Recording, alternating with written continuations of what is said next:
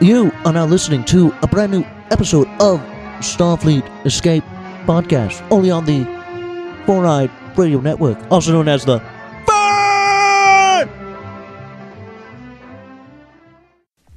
Starfleet Escape Podcast. Prepare for launch in 3, 2, 1. Enjoy the ride. Welcome to the Starfleet Escape Podcast on the Four-Eyed Radio Network, where we escape into the Star Trek universe. This is episode number 34 and is being recorded on January 22nd, 2014. Today's episode, Star Trek Axanar. I'm Aaron. I'm Marty. And I'm Eric. This episode is brought to you by America Joy Print Shop, official sponsor of the Four-Eyed Radio Network. For high-quality business cards, flyers, banners, cut vinyl, and more, visit americajoy.com. Today we have a special guest, Alec Peters, who is a Star Trek archivist and prop collector. And he's the creator of Star Trek Axanar. Hello, Alec. Hello. Thank you for joining us here on the Starfleet Escape Podcast. Thanks for having me. So, why don't you tell us a little bit about this project that you have here? So, Star Trek Axanar it's a Star Trek, we call it an independent Star Trek feature because we try and stay away from the F word, Phantom. because fan film covers a broad swath of independent Star Trek filmmaking by fans, and I tend to put them in three categories, and one is you get together with your friends and you film a home movie in costume, basically. And maybe you've made some sets in your garage, and it's you making Star Trek, and God bless you, but most of us probably don't want to watch it because it's personal. It's your personal endeavor in making Star Trek, and God bless you for that. But it's not ready for prime time, as the case may be. Right. And so I call them the Star Trek home movies. And then there's Star Trek fan films. That's Phase 2, which is the granddaddy of them all, which I work with. And it's Farragut and Exeter and Star Trek Continues. And those, I might even throw Hidden Frontier in there, the big green screen one. Those guys, they basically have gone out of the way to make sets. Most of them, they all happen in the TOS universe because the sets are really easy to make in the TOS. Right. They're flat walls and square edges, and it's very easy to make there are literally 3 bridges in the United States. 3 full-size Star Trek TOS bridges. Now, why there are 3, basically no one can get along with anyone else. But there are 3, and it's to everyone's credit that they've built these amazing replicas that when you walk on them, you think you're on the Starship Enterprise. And it's if you've ever had a chance to do it, it's really wonderful. And that's Star Trek fan films. And then there's another level which really, up until recently with Star Trek Renegades, hasn't been breached, and that is, and the jury's out, we have to wait and see what they actually produce, but I was on set for 2 weeks, I know all the guys, I think what they've produced so far is really top-notch, and so Star Trek Renegades is looks like it will be, what I call the semi-pros. That's it's the minor leagues. It's one step away from real filmmaking. The difference being, can't make money off of it. None of us can, right? So we do it for the love of it. I can't put Axanar in that category because we haven't filmed anything yet, although we will be filming next month, and I'll tell you a little bit about that. The project, Star Trek Axanar, is the story of Garth of Izar and the 4 years war with the Klingons, culminating in the Battle of Axanar. I have always loved this character. We see so little of them. We obviously, for those of you who do or do not know, Garth of Izar was Kirk's hero. His exploits are required reading at the Academy. He won the major victory at the Battle of Axanar, which somehow preserved or created the Federation. We know from retconning that it was more likely some important event that preserved it, because even though Kirk's language indicates that it created the Federation, we know that happened 80 years earlier than the Battle of Axanar. So I always loved the nobility of this character. Those couple moments, both when they're in the transporter room on Elba 2 and then at the end, you see this noble starship captain, and I always wanted to know more about him. I just was fascinated that why don't we not know anything? Why did they never explore this character? And I wrote my first Garth story literally 20 years ago when I was in law school, and Wow. I still have it. It's handwritten on notebook paper. I won't show it to you because it's horrendous. But I had this love for this character, and I took another crack at it in the 90s. And so what happened was I was talking to James Corley of Star Trek Phase 2 in 2010, and he was trying to convince me why Star Trek fan films were so great. And at that time I was like, I don't know, I'm really not crazy about them. Mhm. And but he's an expert on Star Trek costumes, and he worked with Bill Tice for a year or two as his assistant. Yeah. And so I would talk to him about whenever we got a Star Trek costume, I would call him and say, hey, can you give me some info? Or when we were restoring the Deep Space Nine Trials and Tribulations TOS bridge chair, and I needed his help on the buttons and such. And so we were talking one day, and I told him, hey, guess what, James? I just got Steve Inhat's costume, Garth of Izar costume from Whom Gods Destroy, because I'm a big Star Trek prop and costume collector. And he said, oh, that's so cool. And we talked about it, and we talked about how all the things I just mentioned. Garth, God, he never got his due, you know. And James says to me, well, you know, this next month we're filming an episode of Phase 2 called Origins, which is about Kirk at the Academy. And he says, and that's about the time of Garth of Izar. I said, yeah, that, you know. He said we should write him into the script. And I said, you absolutely should. That'd be really cool. And James then says, and you need to come play him. And I said, oh, okay, well, that's flattering of you. I said, why? Thank you. Okay, I'll do that. I'd love to do that. And so I did that, and the clip is not widely available. It's available. I think we have it available on our website or our YouTube feed. Okay. And it's a great little. I've got like 2 lines, and basically, Garth and this admiral are watching Kirk blow up the Kobayashi Maru. It's a simulator. And the admiral thinks the kid's just the biggest, you know, he's a washout. And Garth is like, oh, I like this kid. Nice. And so it tells you a lot. There's a lot of subtext going on there. And then last summer, or a year and a half ago now, they were doing this vignette to introduce the new Enterprise on Phase 2 and the new actor, Brian Gross, who took James Corley's place. And James said, Alec, why don't you come and play Garth again? Why don't we fit him in? You know, this takes place after the 3rd year, you know, say 3rd, 4th year of TOS. You know, Garth's back by now, and we had talked about this because I've written 2 vignettes that bookend Axanar that talk about it's the Enterprise going to pick up Garth from Elba 2 and bring him back to Starfleet headquarters. And so James and I have talked about this, and we want to shoot this with the Phase 2 crew. And so he said, well, why don't we put Garth in here? You know, he's rehabilitated at this point in time, and I said, wow, that's cool. Okay. So I went back and I played Garth again. I just saw that clip tonight, and it was really well done. And yeah, the new Kirk actor too. Yeah. Yeah, he's good. Brian does a very good job.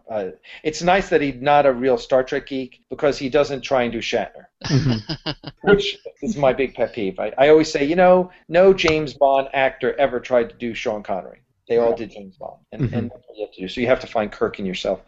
So anyway, while in 2010, while we're filming Origins, I was at lunch with James talking about working as a producer, and he said, and I told him about my Garth idea, and he said, well, why don't you write a script and we'll produce it? And I said, oh, yeah, that's a great idea. Okay. So I started writing a script. I took a screenwriting class with Robert McKee, who's like the godfather of Hollywood screenwriting, you know, coaches, with Doc John, who plays John Kelly, who plays Dr. McCoy in Phase 2, and I'm a pretty good writer to begin with, but I really learned how to write a screenplay, and you know, since then we've knocked out this script for Axanar, which fortunately I showed David Gerald asked to read it last summer.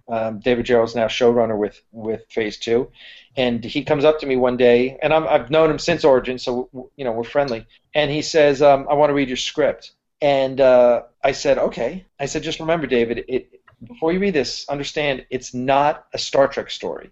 It is a war story set in the Star Trek universe. And he goes, oh, I love war stories. And I said, okay, go knock yourself out. So he comes to me the next day. I'm sitting in the green room once again. He comes up to me and he goes, I read your script. And if you know Dave, if you're on Facebook, you know he is a curmudgeon. And he wears that proudly. And you know, he's very critical. He's a very critical person. And he has a great heart, but he knows what he likes and knows what he doesn't like, and bad Star Trek doesn't do it for him. And so I'm not, I'm like, oh, okay, what do you think? I'm thinking to myself, oh, he's going to pull the script out of a bag and it's going to be dripping in red ink. And he says, it's good. He says, it's really good. He says, it's almost ready to shoot. And I was like, wow, that's okay. I said, notes, give me notes, and it was great because some of his notes, we started talking about Run Silent, Run Deep, and The Enemy Below, and classic World War II movies, and I was like, wow, he really gets it. He really gets where we're coming from. And for all you war movie enthusiasts, Midway is a huge influence on Axanar. That's right after Patton. Midway is my favorite World War II movie because it shows scope and it shows this massive battle, and so we take some real fun, real interesting cues from it. So we've been working on about a year and a half ago. My friend Christian Gossett, who, if you're a comic book guy, you know from the Red Star.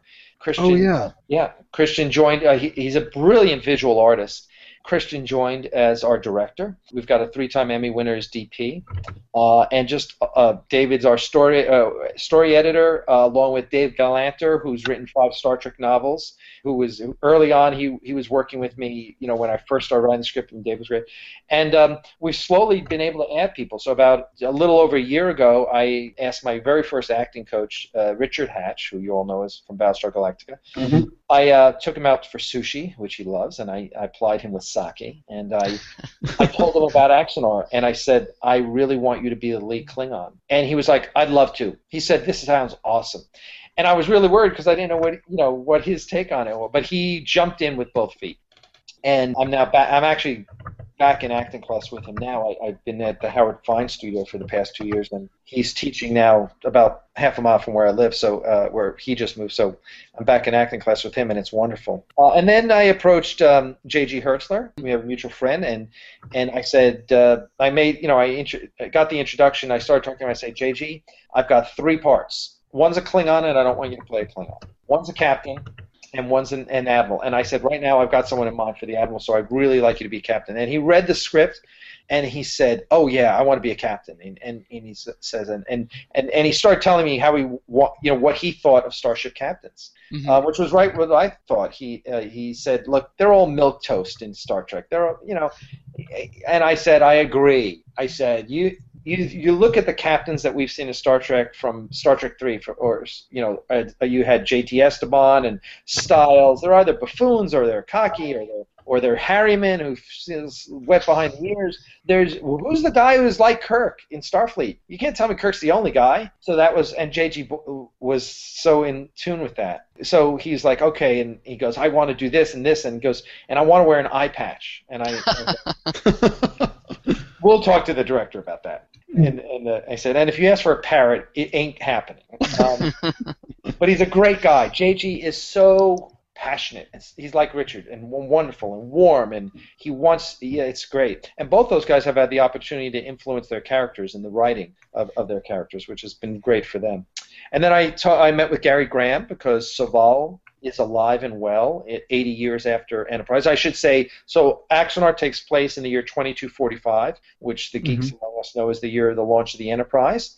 And it's thus 21 years before the first season of Star Trek, the original series. 80 years after the last episode of Enterprise, the founding of the Federation. And it's about the war, and it's about this war. So we take cues from, if you remember the FASA role-playing games back in the 90s. Yeah.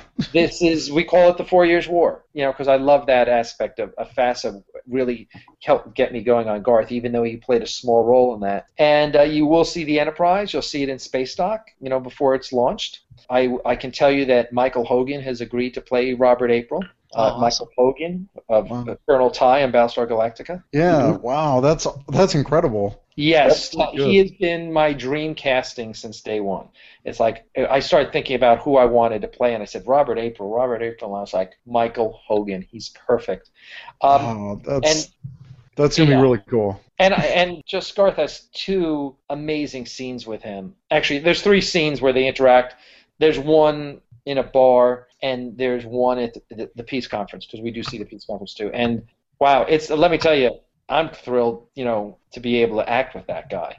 So that's exciting. And then we haven't gotten a firm yes yet from Tony Todd, but we've talked with him and he is interested, and so I'm keeping my fingers crossed that once he gets out of his funk for his New England Patriots having lost,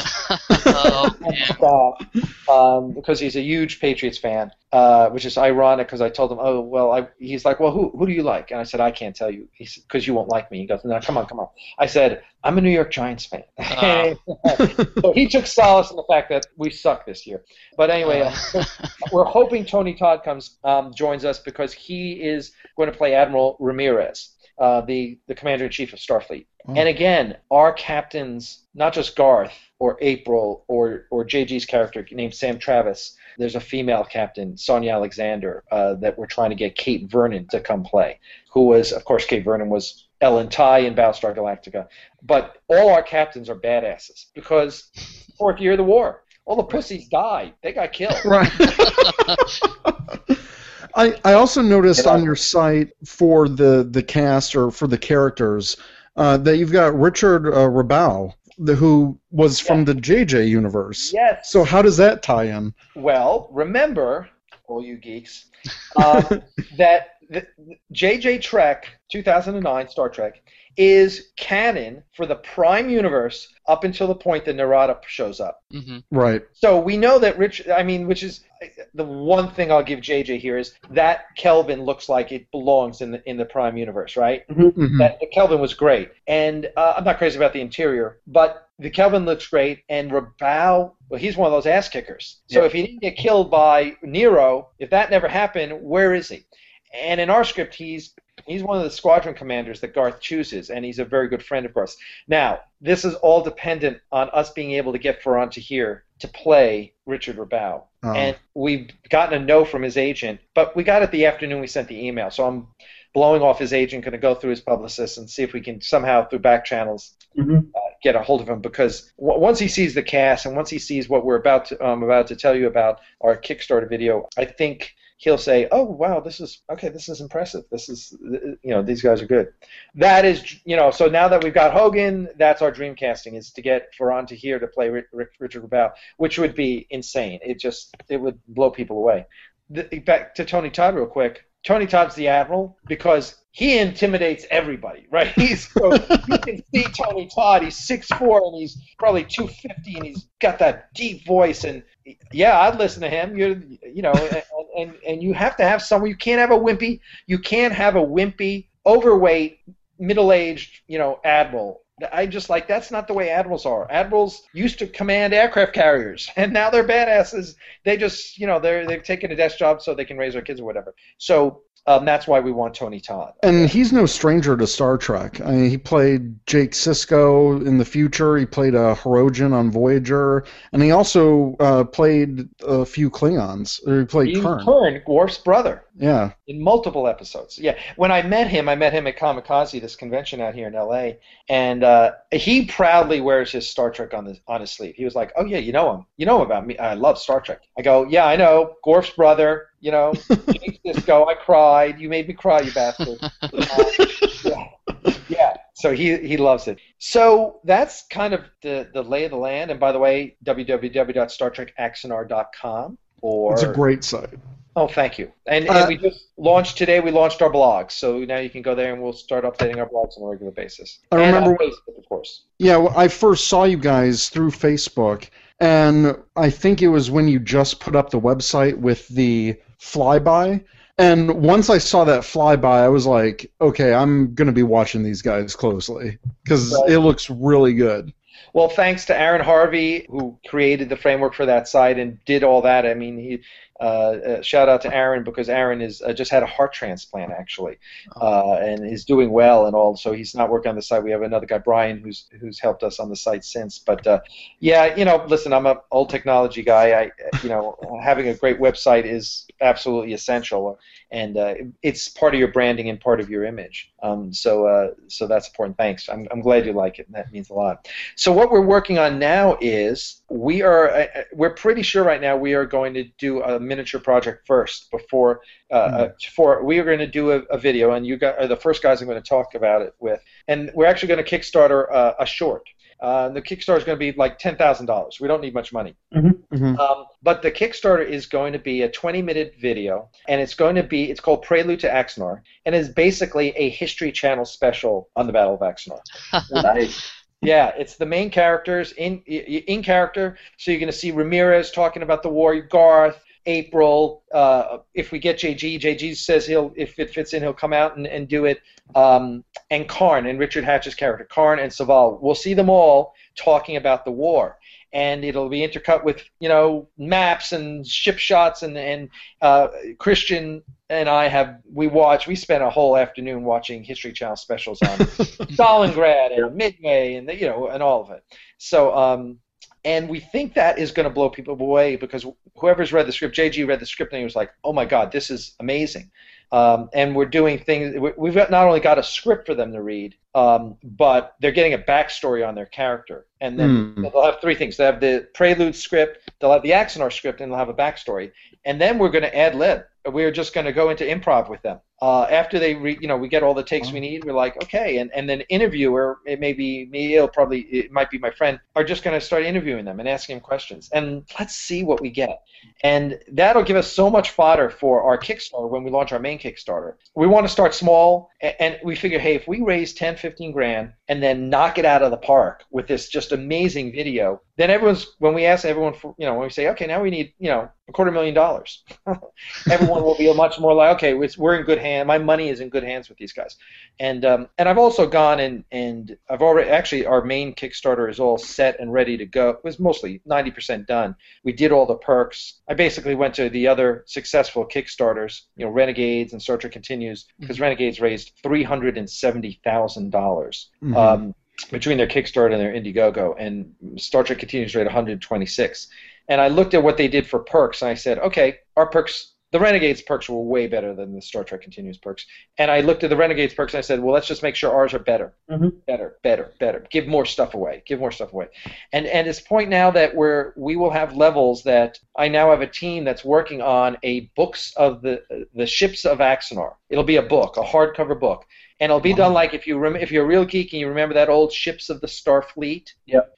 Or the Ships of the Line calendars that they do. Or the Ships of the Line, yeah. The old Ships of the Starfleet was like blueprints of every ship in the history. Yeah, they had that. Yep. So we're going to combine those two, and it's going to have all of that. We already have a sample that's insane, and then mixed in with all those color, like the wallpapers that you've seen on our wall site. So it will be a combination, and it will be a hardcover book. If we reach a certain amount, it's going to cost us about 10 grand to get printed to do it right, but it'll be a perk, and everyone will be able to get it, and we're really excited about it. And those are the kind of things we want to do, because we're all geeks. We all love stuff. It's like, wow, I can get a Ships of the Starfleet, the Ships of Axanar book out of this deal. So we want, really want to do really, really cool things like that. Yeah, and the visual effects look amazing too. And just what you've posted on the YouTube channel, all those flybys, the ship looks really nice.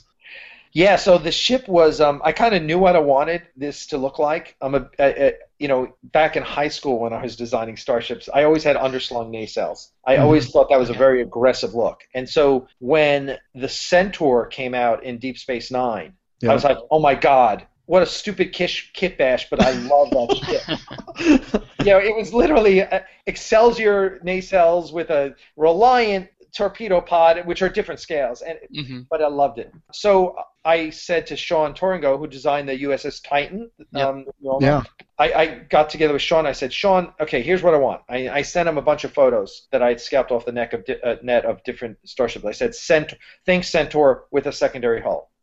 And we started working together, and he threw designs at me, and I'd send him back with written notes and send him back, and he'd send back, and we came up with a design, and then that I was happy with. And then we sent it to Tobias Richter, who does all the special effects for Star Trek Phase 2, who is a master. And he put the 3D together, and he did all those things. And listen, I don't think I ever talk about Tobias without the word genius in front of him.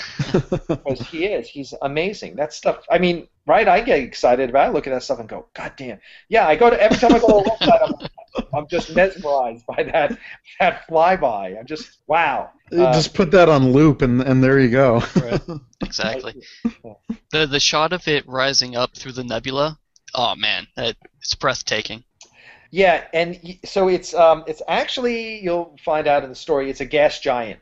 Okay. We actually have a battle in a gas giant. Part of what was challenging about Axanar, I actually finished the first 3 acts in about 6 months, and then it took me a year to write Act 4. And part of the reason it took me a year was because Act 4 is the Battle of Axanar, and I've never been impressed by any starship battle in Star Trek. Now, yes, Star Trek II: The Wrath of Khan is cool, but Deep Space Nine, all those big ship battles, there are like hundreds of ships and they get hit by a phaser and they blow up. It just doesn't make a lot of sense. So there had to be strategy and tactics. So you had to have ship tactics, ship on ship, and you had to have squadron versus squadron. Yeah, massive. How do fleets react in space?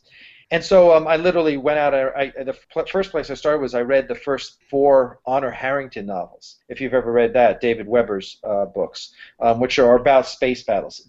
And it's really interesting because they're all about space battles as if their spaceships are 17th century sailing ships, which is kind of interesting. So I did a lot of research. I think the way the Battle of Axanar turns out, and we're still revising Act 4, people will go, wow, there's it, and this is where Midway comes in. You will see subtitles like in Midway. Like in Midway, you saw, the carrier hear you, or or Strawberry 9, the recon PBY.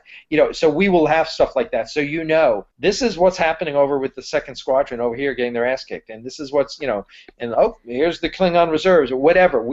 There'll be little subtitles. The people who've read the script are like, wow, I get it. It really gives you this impression that there's this massive battle going on and everyone has a job to do, and we do, and that's why you'll see on our ships, even our ships, we have a destroyer, a cruiser, a heavy cruiser, and a carrier, because that's kind of like they all have jobs, right?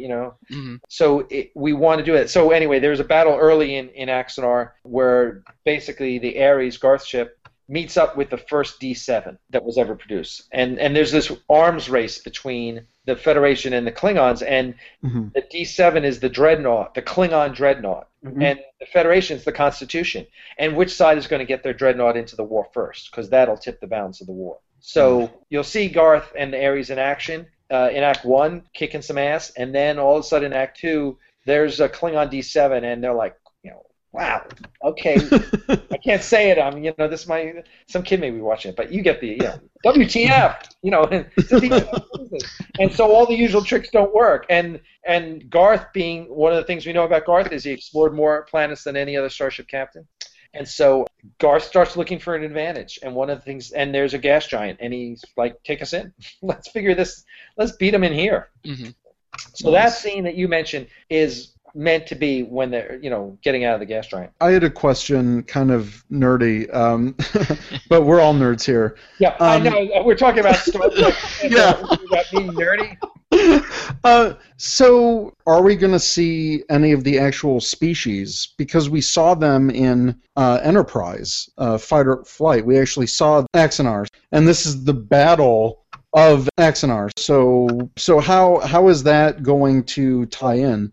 Well, one of the things that in the FASA stories, the Axanarians were, a pre-industrial race, and what's relevant. So we don't see the Axanarians. We may see them. Let's see. We may see them at the peace conference. Okay. That's a lot of makeup, and I'll tell you in a second. But they're not central to the story. The story, Axanar, is simply a place a battle takes place. Okay. You touch on a more interesting question: is who's in this fight, right? In the original series, there are no integrated crews. The Enterprise, it's all human except for Spock, and he's half human. The Vulcans have their own ship, the Intrepid, which gets destroyed in Immunity Syndrome. Right. We never see any aliens in the original series. Now, we all know that's because of budget and makeup, but we know there are Andorians. So in Axanar, one of the squadron commanders is Andorian, and his ship is all Andorian, because we posit that that's the way the Federation is, 80 years after the Federation. Now, and the beauty of this is, you want to get nerdy, the beauty of this is, we know from the original series of Star Trek that Kirk, early on, says their command comes from USPA, the United Earth Space Probe Agency. What? which they alternately call Space Command or Starfleet Command later on. They call it Starfleet Command.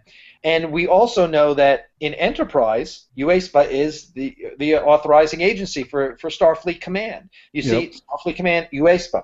So we're simply positing that in 80 years after the Federation, there still hasn't been enough trust built up that they're integrated crews. Everyone manages their own ships. Now, it's all part of the Federation. Everyone's got a USS whatever, but they're manning their own ships. UASPA is the authorizing authority for all the Terrans ships. And then there's an Andorians, and then the Vulcans, and hey, they're peace lovers, so they're not even fighting in this war, which is a major plot point. So we take those things, so I take your nerdy and raise your...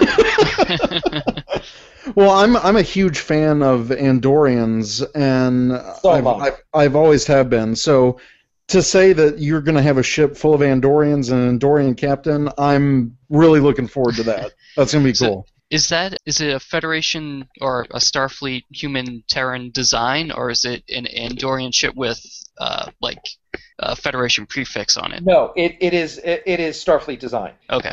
Because one of the things which you'll learn in Prelude to Axanar, we talk about the ships and the technology and what is the advantage of the Federation and how did the Federation, how were they able to so quickly advance their designs? And it's because you've got multiple races, and the Andorians give you the weapon systems, and the Tellarites give you the shields, and the Vulcans give you propulsion, and everyone says, we do that, but we do it this way, and wow, that's better. And this is all covered in Prelude to Axanar.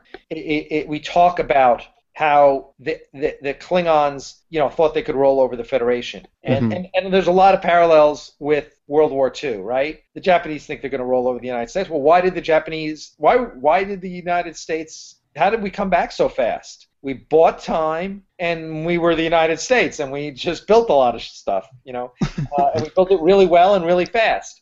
And that's kind of the Federation, So early on, they're getting their asses kicked, and then they start to catch up technologically and release new, and it's so anyway. So we cover all that, and I love talking about this stuff because this is all the nerdy stuff we all love, and it's on Facebook. Someone will always try and catch. Well, wait, why are you using Why are you using the Enterprise patch on your chest? And I say, well, whoa, there's two.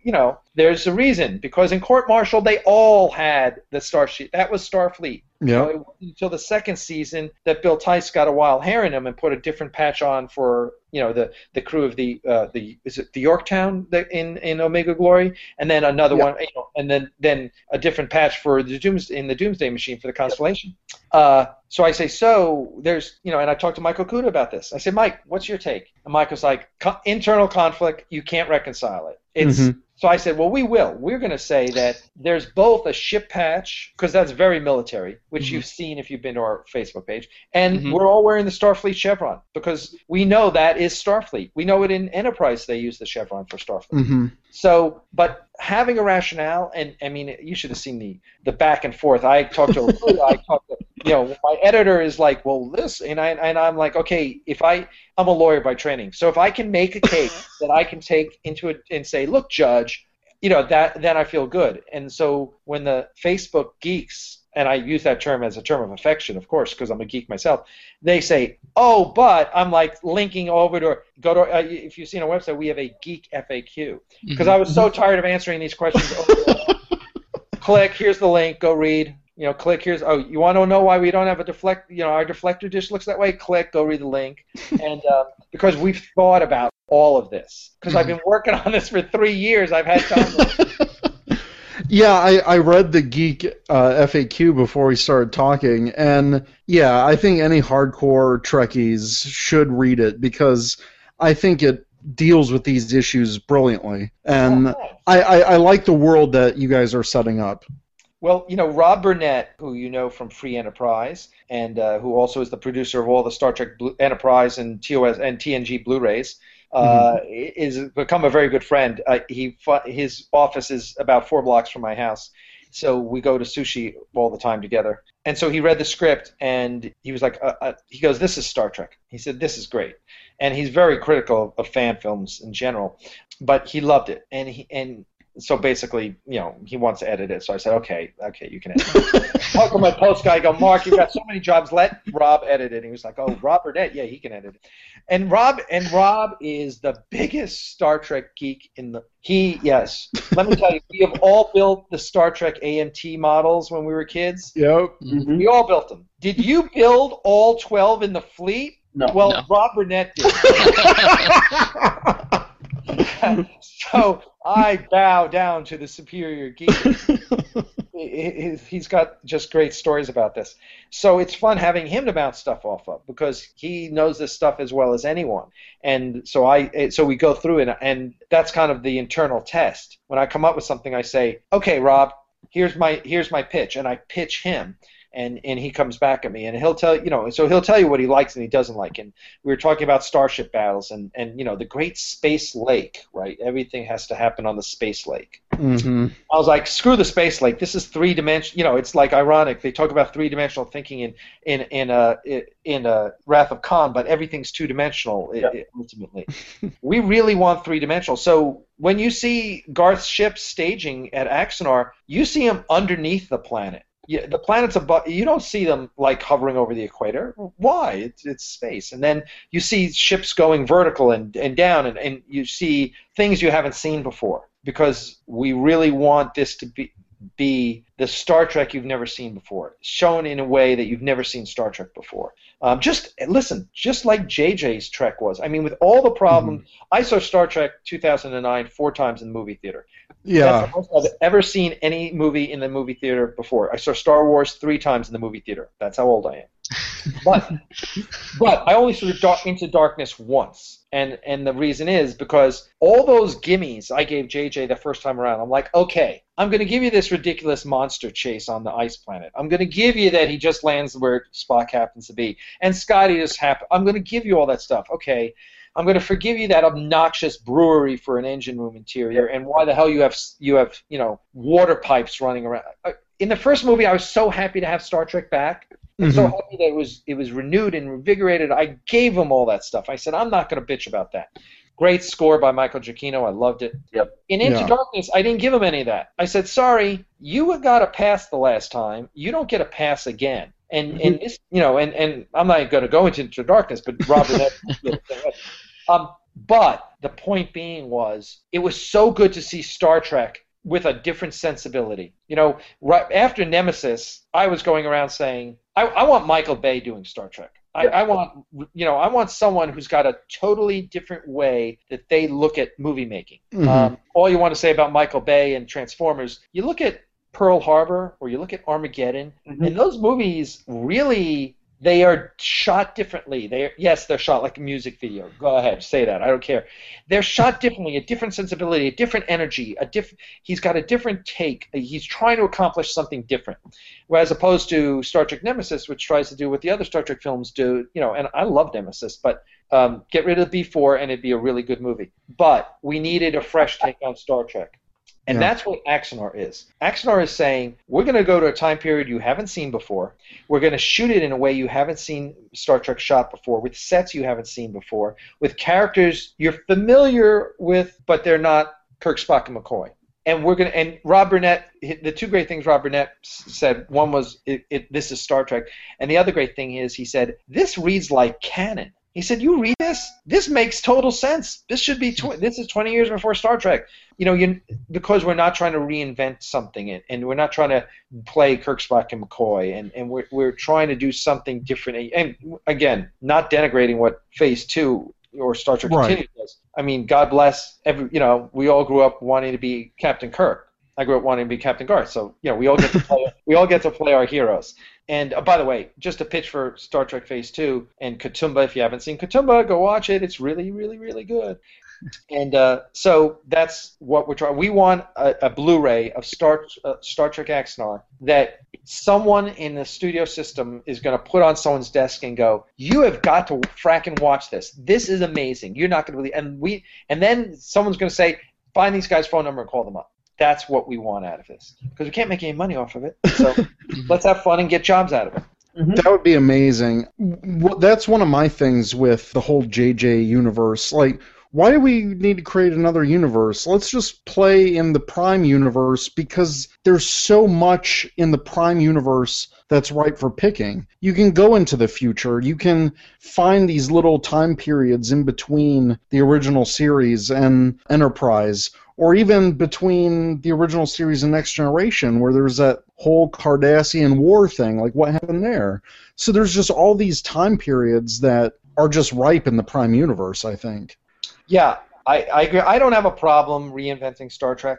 I don't. The premise of what JJ did, I appreciate that the fan service to including old Spock, alternate timeline. I really appreciate all that, and it was one of the reasons I was so forgiving in the first Star Trek. I'm like, okay, look, these guys are making an effort, and there's so much for a Star Trek fan to jump into it. But, you know, look, it's a big universe, and we all get to play in it. My take is, with Hulu and Amazon and Netflix, CBS is going to have a strategy. What do we do there? Look at what Marvel did. Marvel went and put their Hell's Kitchen characters on Netflix. You're going to see Daredevil and Iron Fist and Luke Cage, on Netflix, leading up to a Defenders movie. Like, holy crap! They're taking their tertiary characters, the ones no one gives a damn about, and they're putting them on Netflix. And you know what? As long as it's not crap like Agents of S.H.I.E.L.D., people are going to watch that stuff. And I think it will be, because I think hopefully ABC has learned their lesson to leave Marvel alone when it comes to their characters. Let them do what they want. But anyway, there's this whole new field. I can easily see a day, 5 years from now, where we're watching 4 different Star Trek series, right? Yeah. You're watching one on network TV, you're watching one on Amazon, one on Hulu, one on Netflix, or maybe 3 of them are on who knows, what have you. But it won't be Enterprise Season 5, because let me just tell you, CBS is never going back to the previous wells. They've told me flat out that is never happening. So that means, to your point, we get to explore everything.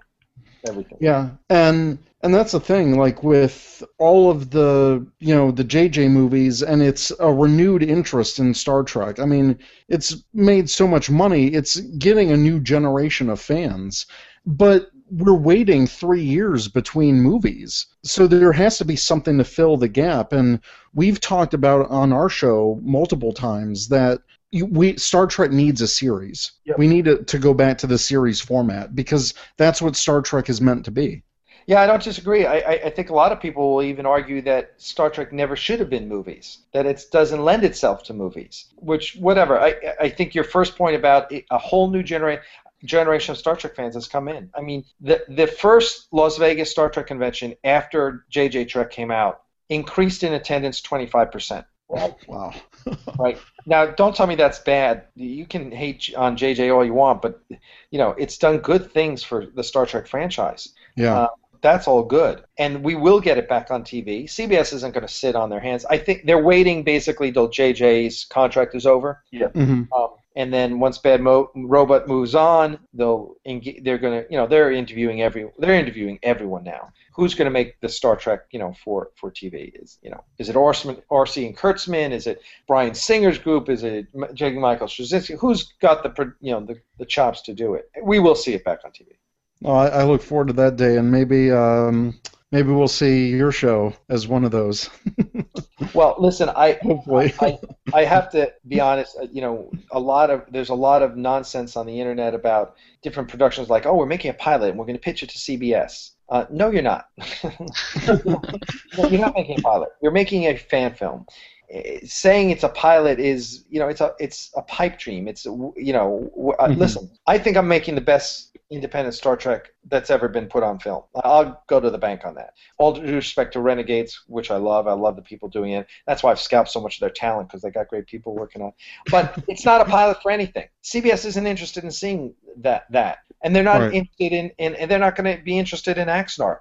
Rob Burnett and I, our hope is that they see what we do, and they say, those guys know Star Trek, and they're really talented, and let's talk to them. but they're not gonna get Axanar. Axanar's not gonna, we are realistic about our expectations, but we're also realistic about what we communicate to the public, because I think there's a lot of, I've read recently, one production's like, oh, we're a TV show. No, you're not. You're not getting on TV. And don't tell people that, because it's deceptive. I think we need to be honest about our intent and what we know our product is going to be. And so if we can make the best independent Star Trek ever that blows people away, we did our job. I think this will be it. I hope so. So was it fun? I don't know how influential you were of the designs of like the technology that you're going to have on Axanar, like the tricorder that I saw. That was pretty awesome. Was it fun creating this old new technology? Yeah, it's a blast, let me tell you, because again, we have free license to do what we want. But we have some guidelines, and that's okay. We're 20 years before TOS, so you have to come up with a design philosophy first. And Christian, the director, and I have talked about this for a year now, and and we run into the problem is that Star Trek is a 50-year-old vision of the future. All right, The Cage, I would argue, is a 60-year-old vision, because it's basically bad 50s sci-fi.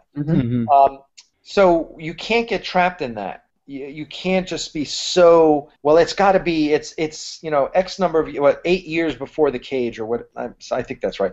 Cage is 13 years before the Menagerie. So we're 8 years before The Cage. If you get stuck in that, you wind up with shooting, like slingshots or something. I mean, it's just right, because look at that Cage laser. Yeah. Darren Doctorman, I don't know if you all know Darren Doctorman, one of the top concept artists in Hollywood, huge Star Trek fan. He just directed the last episode of Star Trek Phase 2.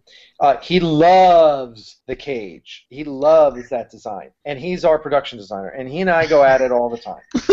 I'm not doing bad 50 sci-fi. I know you love it, but I don't. But fortunately, we're all on the same page, is that we need to look earlier than TOS, but not primitive. It's a very fine line you walk. And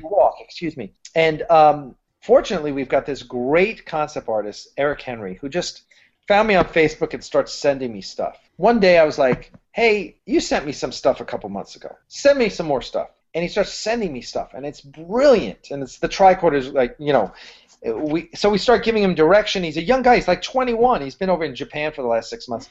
We give him direction. I say, show me a hallway, and he shows me some hallways, and I'm like, wow, damn. It's just it gets our mind, and we go, yeah, well, this and this, and people give us feedback, and so Eric has been an absolute godsend, and he gets it. And so Christian and Darren and Eric and I are on a conference on Facebook, and we just constantly give him feedback, and he's producing more stuff, and then we give him more feedback. And so the tricorder, we're really liking what he's doing with the tricorder. I'm glad you like that. We're not set on a phaser design yet. We're really struggling with that. I kind of want to use a Kelvin phaser from 2009 Star Trek. I actually own one of the screen used pieces. Awesome. I love it so much. But it also, that is 2233, so that's 12 years earlier. So there a phaser would look a little different. We want it to be a little more assault phasery, a little more bulked up, a little, So we're working on that. But yes, it is fun. It's fun designing our own Star Trek universe that lives within. And when people see it, people are going to get, totally geeked about it, because it is a great it's a great take on what we're familiar with without being repetitive. I know I'm geeking out about it already, so. I geek out about it every day. It's fun. It's fun to work with. I literally have basically for the past 6 months done nothing but Axanar. I'm an entrepreneur. I started this company, Protworks, which really is kind of in limbo now because we're not doing auctions anymore. So I've had the time, and I'm while I work on my next project that I'm creating, it's Axanar's filling my day. So it's fun to come on and see the new sketches and every day, and post stuff on Facebook and work on this, and contact agents and bully actors into working for us. I can't wait for this to be released. You said next month you're going to start filming? Is that So right? we will start filming Prelude to Axanar here next month. Okay. It's only going to be a 2-day shoot, probably a few weeks then to edit it, and then we'll get it out. And it will we will cut a trailer from that for our Kickstarter, for the main Kickstarter. Okay. And we will, and on the main Kickstarter page, you'll also be able to watch the 20-minute video, the full Prelude to Axanar video. And then we will have so much stuff that we will be cutting little snippets, little shorts, and that every couple days we'll be putting something new on the Kickstarter page. Please tell all your friends. And Will do. The first Kickstarter, we're not even going to have the really high levels. It's going to be, we want people to give us $5, $10, $20. That's it. We don't want, because we want, it's like, save your money for the big one.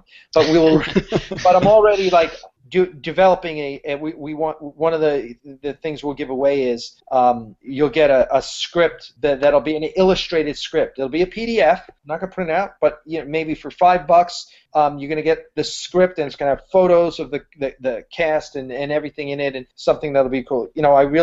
I like making those perks really fun and interesting so that you'll want, and it's really insidious. In the main Kickstarter, I looked at what everyone else was doing. We have 5, 10, 15, 20, 25, 30, 35, 50. I think you go from 35 to 50. And each one, we give you such cool stuff, it's going to be real hard for you.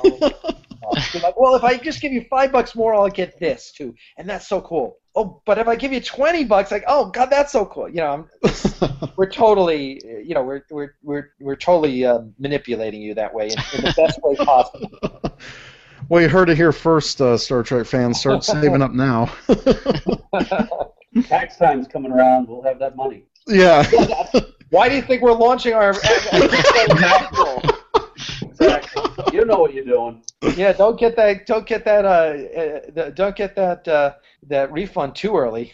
Right. Exactly. Sign the check right over to you. Yeah, just say H&R Block. It's Axanar Productions. So, besides the Kickstarter, are there any other ways that people can help out, or is that the main goal right now? No, listen. Anyone with any talent. And even if you have no talent, I mean, we have a group called the Axanar Marines, and we haven't widely publicized it yet, but we've just started and we're trying to put it in place.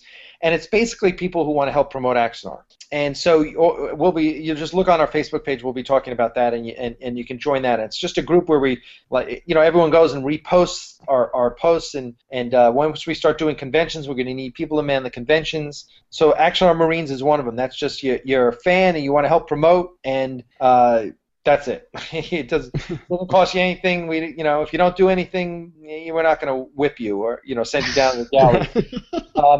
That's one. Certain people are like, people get contacting me. I write. Oh, well, maybe you want to write some blog articles for us, or I draw. I'm an artist. Great. Well, how about helping us design some movie posters? For our Kickstarter, we want to have like 5 different movie posters, and you get to choose one. Oh, I want that movie poster. So there are things like that we're doing. Listen, everyone has a talent, even if it's just sharing our content. It's amazing that people have contacted me. I mean, our composer, Alex Bornstein, works in Hollywood. His first 2 bosses were Bear McCreary and Hans Zimmer. Well, wow. That's why our music is so amazing. It's because this guy is brilliant. And he saw the Trek movie article a year and a half ago, and he contacted me and he said, hey, I want to write music for you. And I was like, yeah, okay. Write me a couple themes and let me hear what you have to say. I was nice about it. I'm joking. And we met, and he sat down with his Apple computer, and I put in the headphones, and he played it for me, and I was like, holy crap, this guy is good. These are amazing. I mean, it is movie quality music. It is stunning. I mean, you heard a little bit on the piece we posted on Facebook today. It's just the one theme he did for this one scene that I'm not going to tell you about that happens at the end of the movie. It's a really important scene, and everyone loves the scene. And I wrote it. I take a lot of pride in it because it just was inspiration one day. And I said, oh my God, this is how Garth reacts. And I wrote this scene, and he wrote this music for it that is literally, and I'm a soundtrack collector. I've been collecting movie soundtracks for longer than some of you guys are alive, probably. And this is one of my 5 favorite tracks of any movie soundtrack in history. It is unbelievable. it's the kind of music that will. I mean, there are people who are going to be misting up at this scene because it's so powerful, and it's one of those things that you go through all these emotions because I've literally taken the script out and been reading the script while his music's playing, and it just totally puts me in the space that I need, the headspace I need to be in to access the right emotion. It's amazing. So, but we got that because he sent me an email and said, I want to work for you. So, everyone can help out. I mean, this is a fan project. Please, if you're watching this and you say, I want to be part of Axanar, hey, great, send us a message, and at the very least, join the Marines and start sharing our stuff. And then when we start doing, later this year, we'll start doing conventions. Mm-hmm. Whatever, we'll be doing conventions all over the country. Come and help us out, man our booth. Get an Axanar T-shirt, and the T-shirts are great. My best friend, she was like, "What do you want for Christmas?" I'm like, "I don't want anything for Christmas."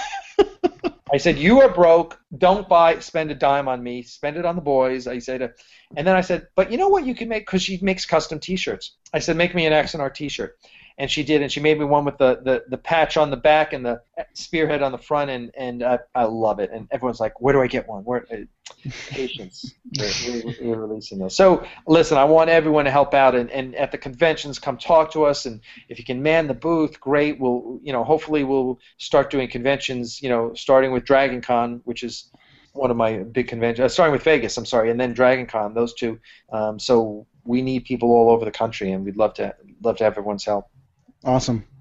So where can people find the Axanar on the web? So Star Trek Axanar, AXANAR.com is our website.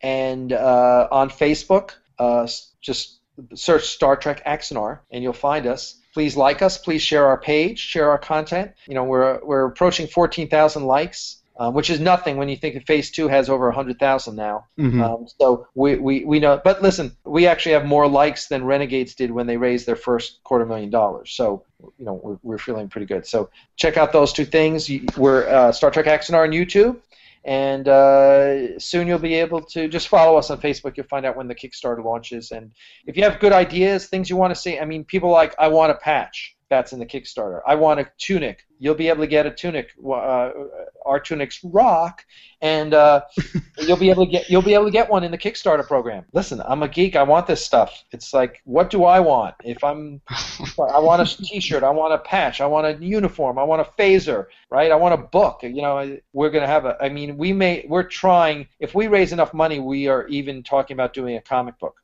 Oh, wow. Yeah. Well, Christian would do all the layouts for it. I mean, we've already talked to IDW about it, and although they don't want to release it, just because TOS doesn't typically sell well for them if it's not Kirk, Spock, and McCoy. Yep. But if it was all paid for, they would distribute it. Yeah.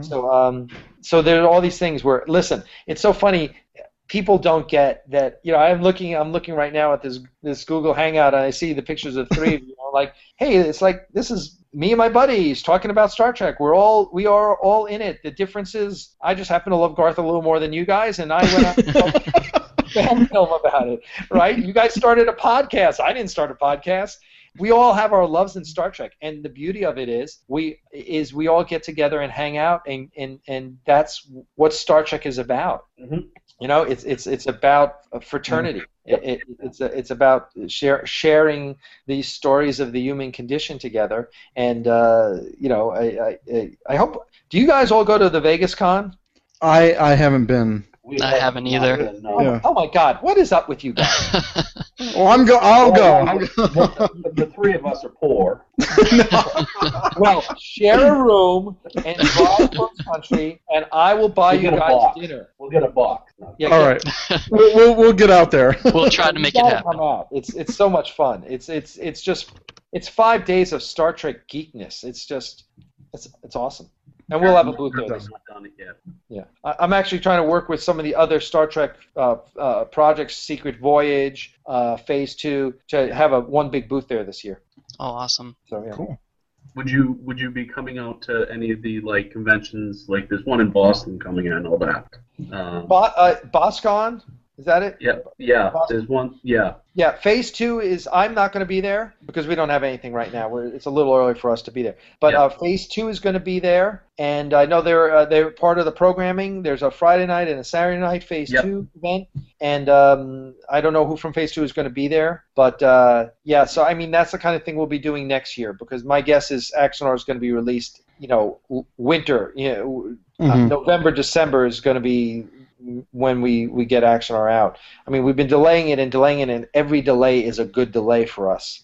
Yeah, this weekend I'm like, okay, the one thing that was unsettled about Axonar was our makeup. It was like, we need to do Klingon makeup, and that's going to be expensive. And so I said, I'm going to go to IMATS, which was this past weekend. IMATS, the International Makeup Trade Show. Artist trade show, yeah. Yep. And I said, I'm just going to go there because one of the guys from Star Trek was going to be there, and I figure I'll meet some more people.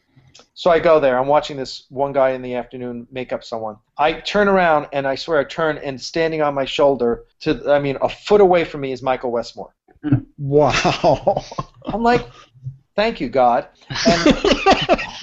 And being from New York, I'll talk to anybody. I just say, hey, Michael, my name is Alec Peters. I have a production called Star Trek Axonar, and I pitch him for like 60 seconds. I give him the elevator pitch.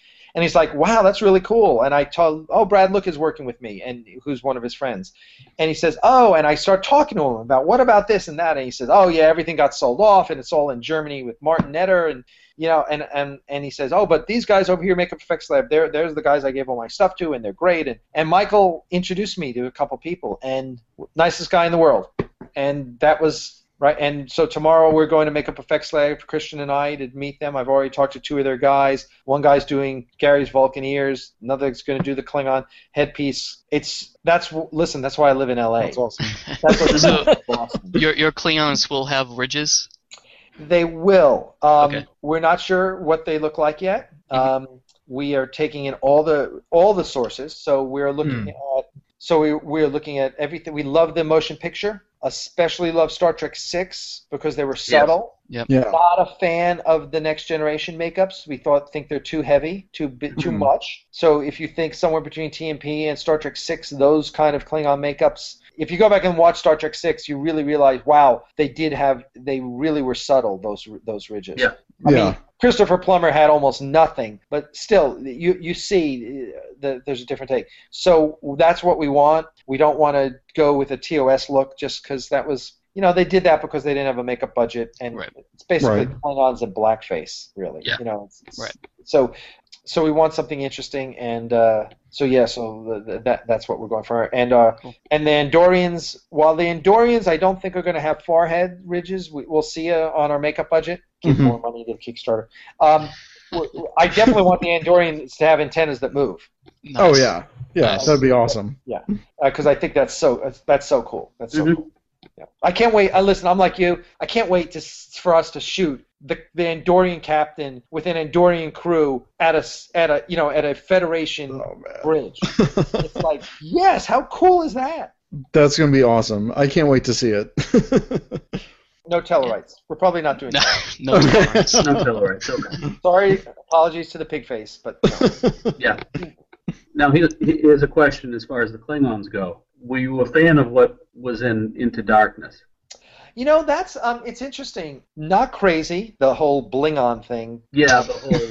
But if you look at, if you go to Neville Page's website, who's the makeup concept artist, and you look at his stuff, there's some really interesting stuff there. There's one that's very good because it's very subtle, and we're using that as an influence as well.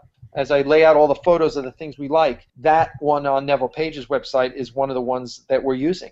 So, I think if they had stuck without the bling, they would have been better off. I think they were more subtle. Yeah, they were. I didn't have a problem with the makeup. I had a problem with the bling. Yeah.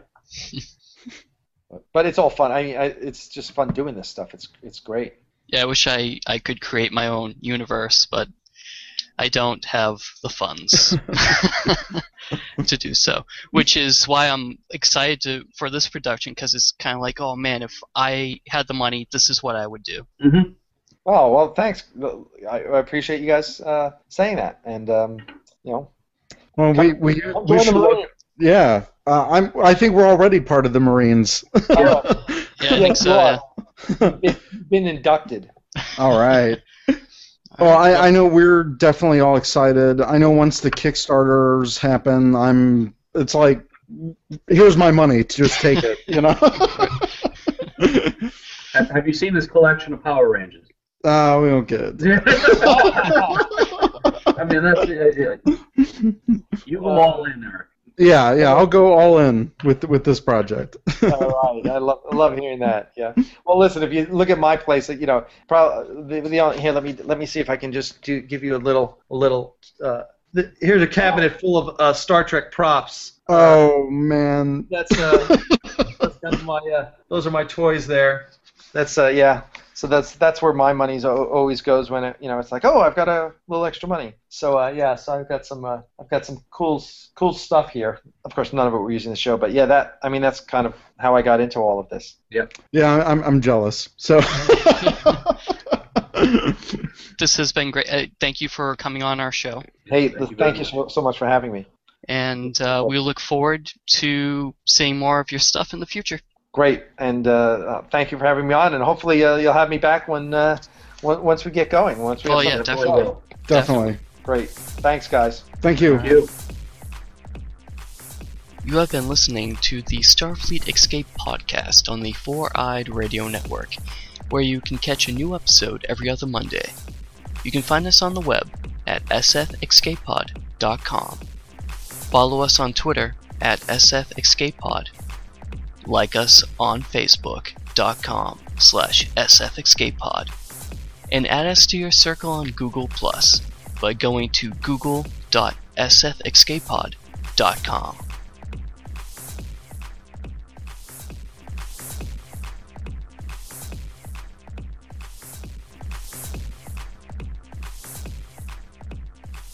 This has been a proud production of the Four-Eyed Radio Network. Check out more shows on foureyedradio.com. Beam me up, Scotty.